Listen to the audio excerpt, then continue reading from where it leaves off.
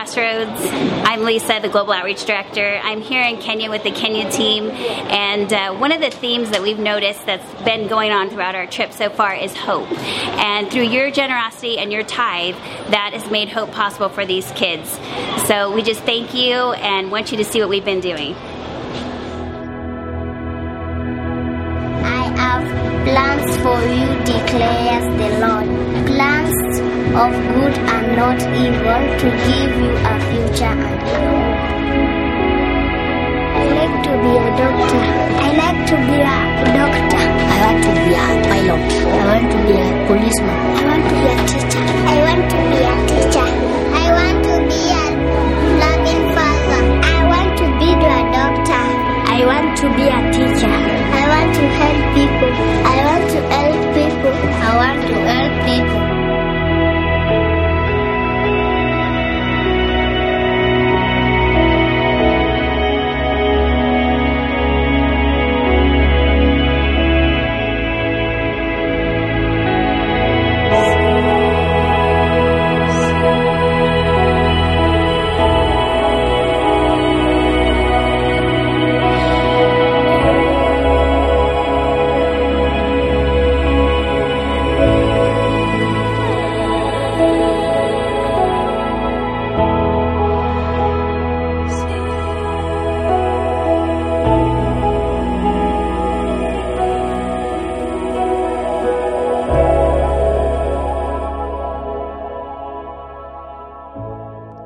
Praise God.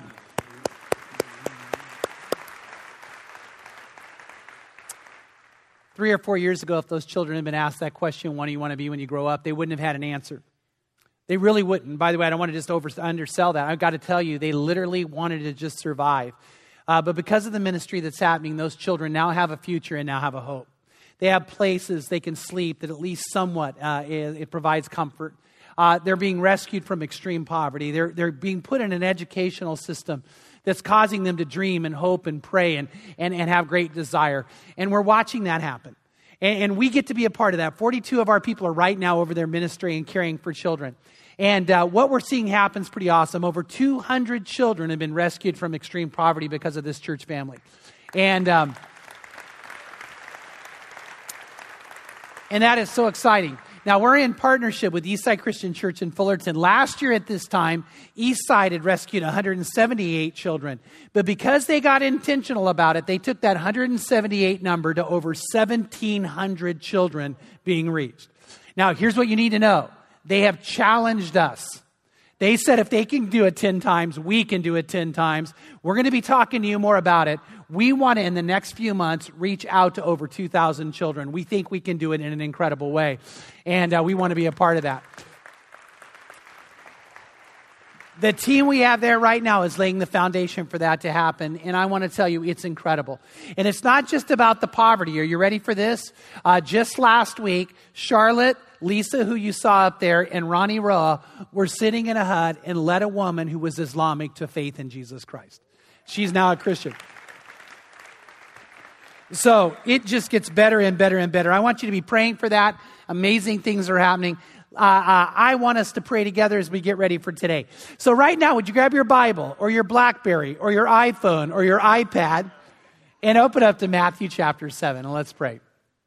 Father, I just am so excited about you, the way you love and care for us and the opportunities we have to go and make a difference in very real ways in the lives of people. And God, I know that it's not just in Nairobi, it's also in India, it's also in Peru, it's in China. God, you're opening opportunities for us to literally see people reach for you, to see people get food, get clothing, get hope, get care. And it's not just across the seas, Lord. It's happening in the Corona Norco area, through our food pantry, through the Corona Norco Rescue Mission, through hope. And God, we want to be a part of that. So may we be faithful.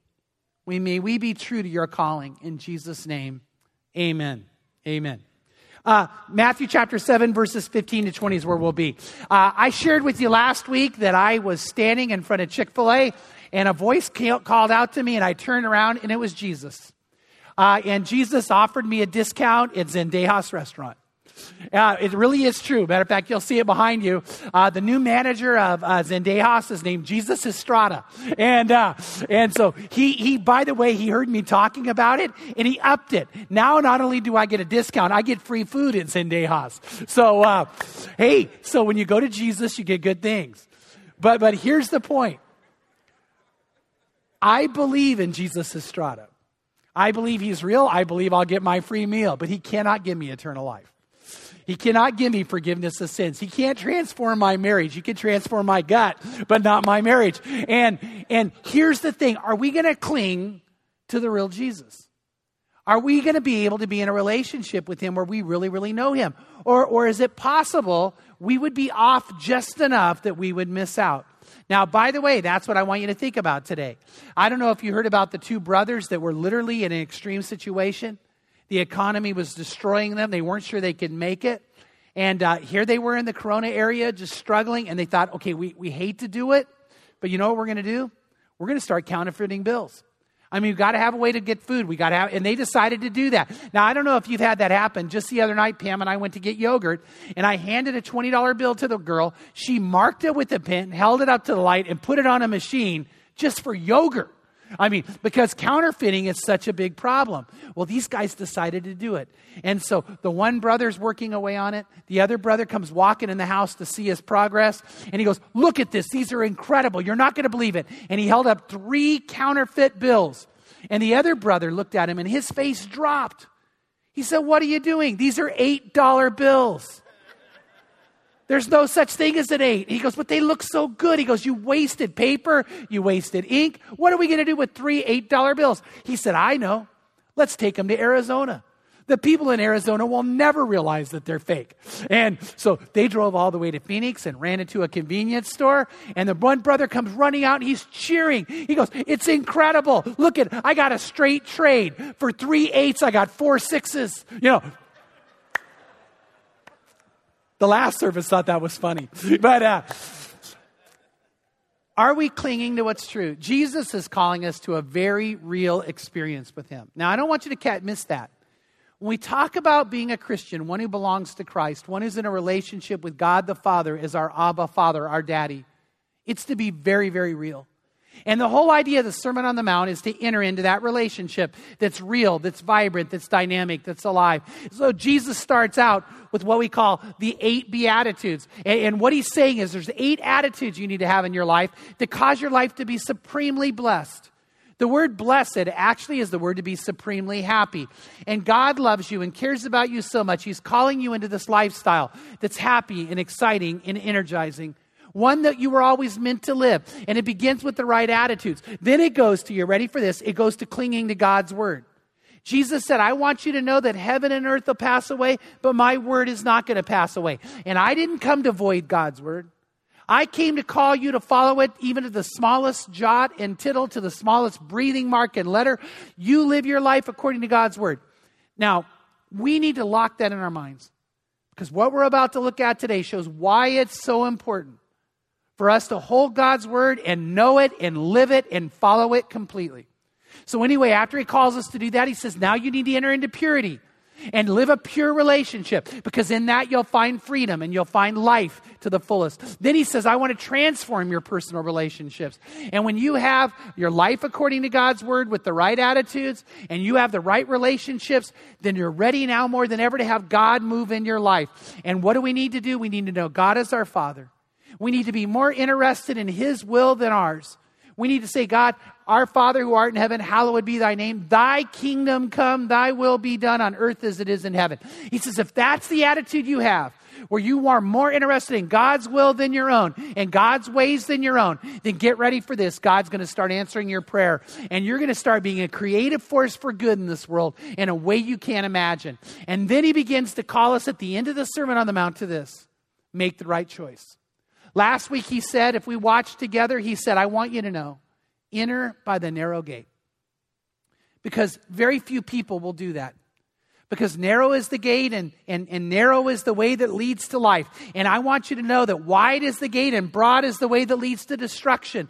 And there are many who find it. And he says, I want you to know there's a narrow gate and a wide gate. There's few who find life and many who find destruction. Make the right choice, he says. Make the right choice. And now he's calling for us to not be deceived. You see, that's the danger of all this, is that the Lord is warning you.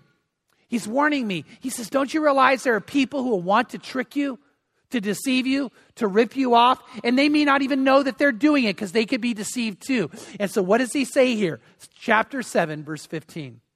Beware of false prophets who come to you in sheep's clothing, but inwardly are ravenous wolves. You will know them by their fruits. Grapes are not gathered from thorn bushes, nor figs from thistles, are they? So, every good tree bears good fruit, but the bad tree bears bad fruit. A good tree cannot produce bad fruit, nor can a bad tree produce good fruit. Every tree that does not bear good fruit is cut down and thrown into the fire. So then you will know them by their fruits. He says, I want you to beware. I want you to beware. Now, why is that? It's because he loves you. He loves you with everything he has. So he's throwing out a warning as a loving, loving, loving father who's saying, don't get caught up in that. The other day I was watching Liam, my grandson. He's 15 months old. And I don't know why. Liam thinks it's the greatest thing ever to walk over to walls and pound on them like this. And he walked over to a wall and he's pounding on it and laughing. And I looked down and I saw the electrical outlet. It wasn't covered. And I'm like, oh, how did that happen?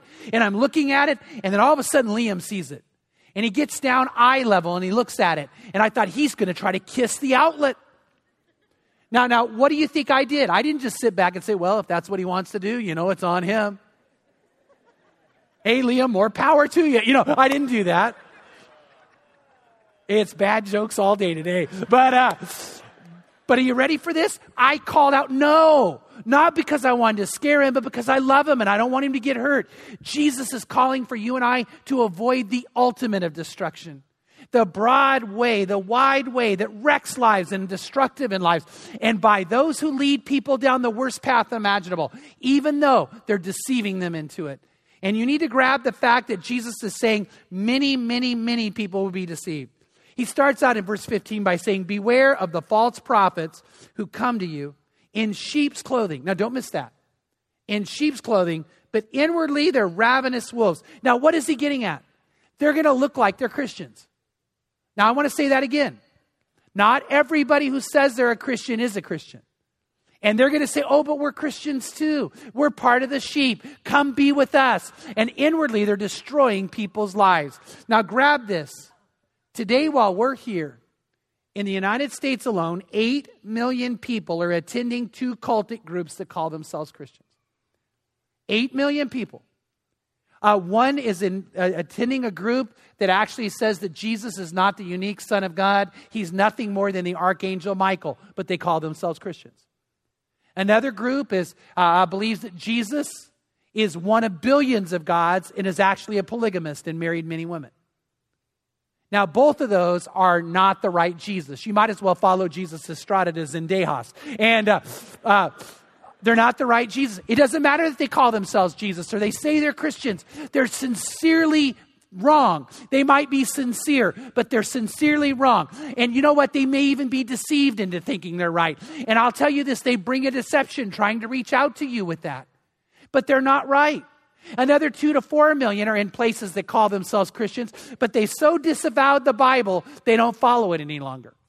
What are some of the things they don't follow? Well, one of the ideas is that Jesus is the only way, truth, and life, and no one could come to the Father but through him. This other 2 to 4 million people say, well, yeah, but I know that's true for us, but lots of people have lots of beliefs, and everybody's a child of God, and so that's not what the Bible teaches. That's the false prophet. That's the wrong system. And we need to know that. And the reality is this, as people are following this, they may have good intentions, but the road to hell is paved with good intentions. Jesus said, beware of false prophets who look like they're Christians outwardly, but they're ravenous wolves. They'll destroy your life. You know what we need to understand is that Satan, the devil, masquerades himself as an angel of light, and those who follow him pretend to be angels of light too. That's what Paul warns about in 2 Corinthians chapter 11, 13 to 15. He says, for such men, the false prophets you should be aware of, for such men are false prophets, deceitful workers, disguising themselves as apostles of Christ. Verse 14, no wonder, for even Satan disguises himself as an angel of light. Therefore, it is not surprising if his servants also disguise themselves as servants of righteousness, whose end will be according to their deeds. Now, I know there's some of you who are really tempted to come up to me afterwards and go, Chuck, look, I know we got to hold to our beliefs, but come on. I have some friends who are in those groups, and Chuck, they're nice people. See, but that's not the point. Nice people isn't the point. They may look good on the outside, but that isn't the point of what's going on here. We need to understand that.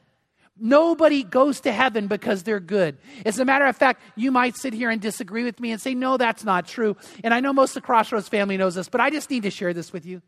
Nobody is truly good. And the only reason you might appear to be good is because God allows you to keep your thoughts private.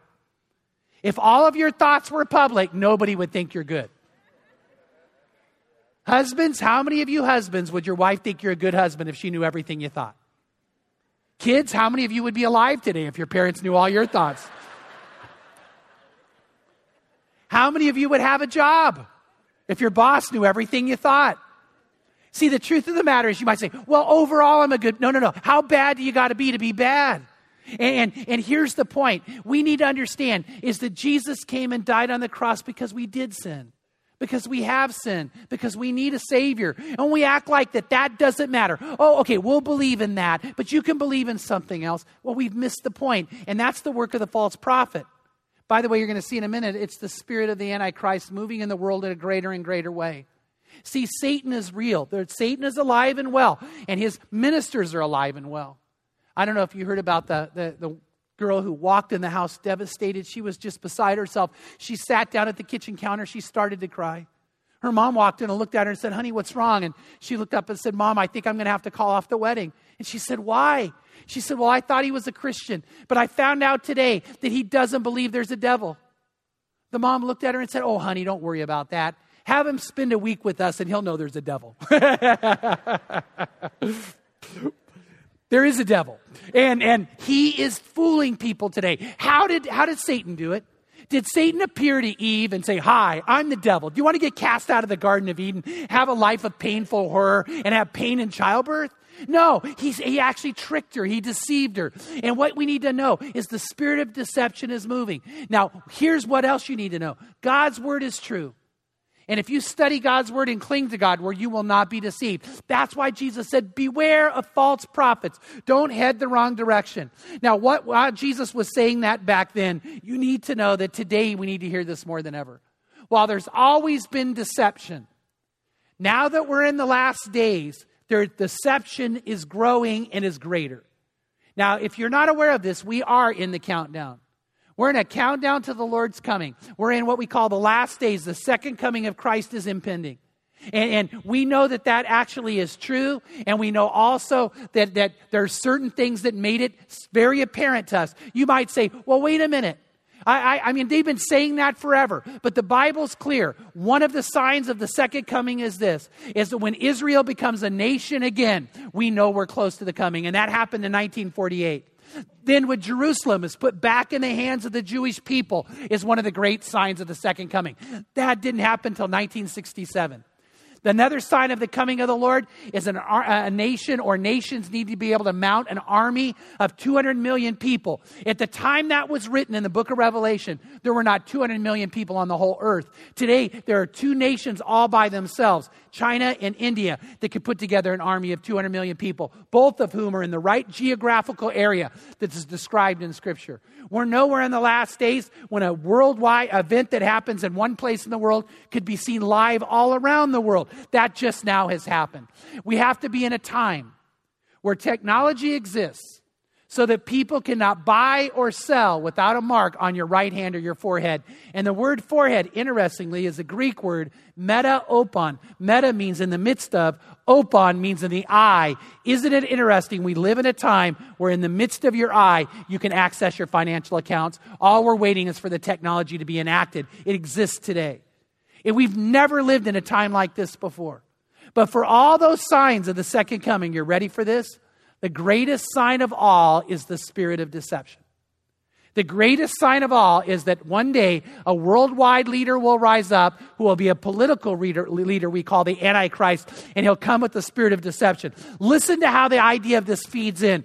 1 Timothy 4:1 says this, "But the Spirit explicitly says that in the latter times some will fall away from the faith, paying attention to deceitful spirits and doctrine of demons." The Spirit isn't just hinting. The Holy Spirit expressly says that in the last days, some will fall away from the faith. There'll be an apostasy. Whole churches will walk away from who Jesus is, what we've been describing to you.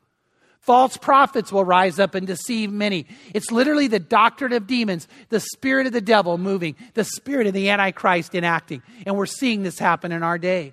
Jesus in Matthew 24 actually lists out the signs of his coming. You want to have a great personal study? Go to Matthew 24 and write in order the signs of his coming and start checking them off. But listen to what it says in chapter 24, verses 4 and 5. Jesus answered and said to him, "See to it that no one misleads you. For many will come in my name saying, 'I am the Christ,' and will mislead many." Now he says, I don't want you to be misled, but I'm telling you many, many, many people will be misled by false Christ. Look down at verse 11. "For many false prophets will arise and will mislead many." Now, just like many, the many will be on the road to destruction. Many, many, many will be misled. Why? Because they don't cling to God's word. They don't cling to his truth. They don't hold to who Jesus is and what he says. And they veer off course. Matthew 24, 24 and 25 says this.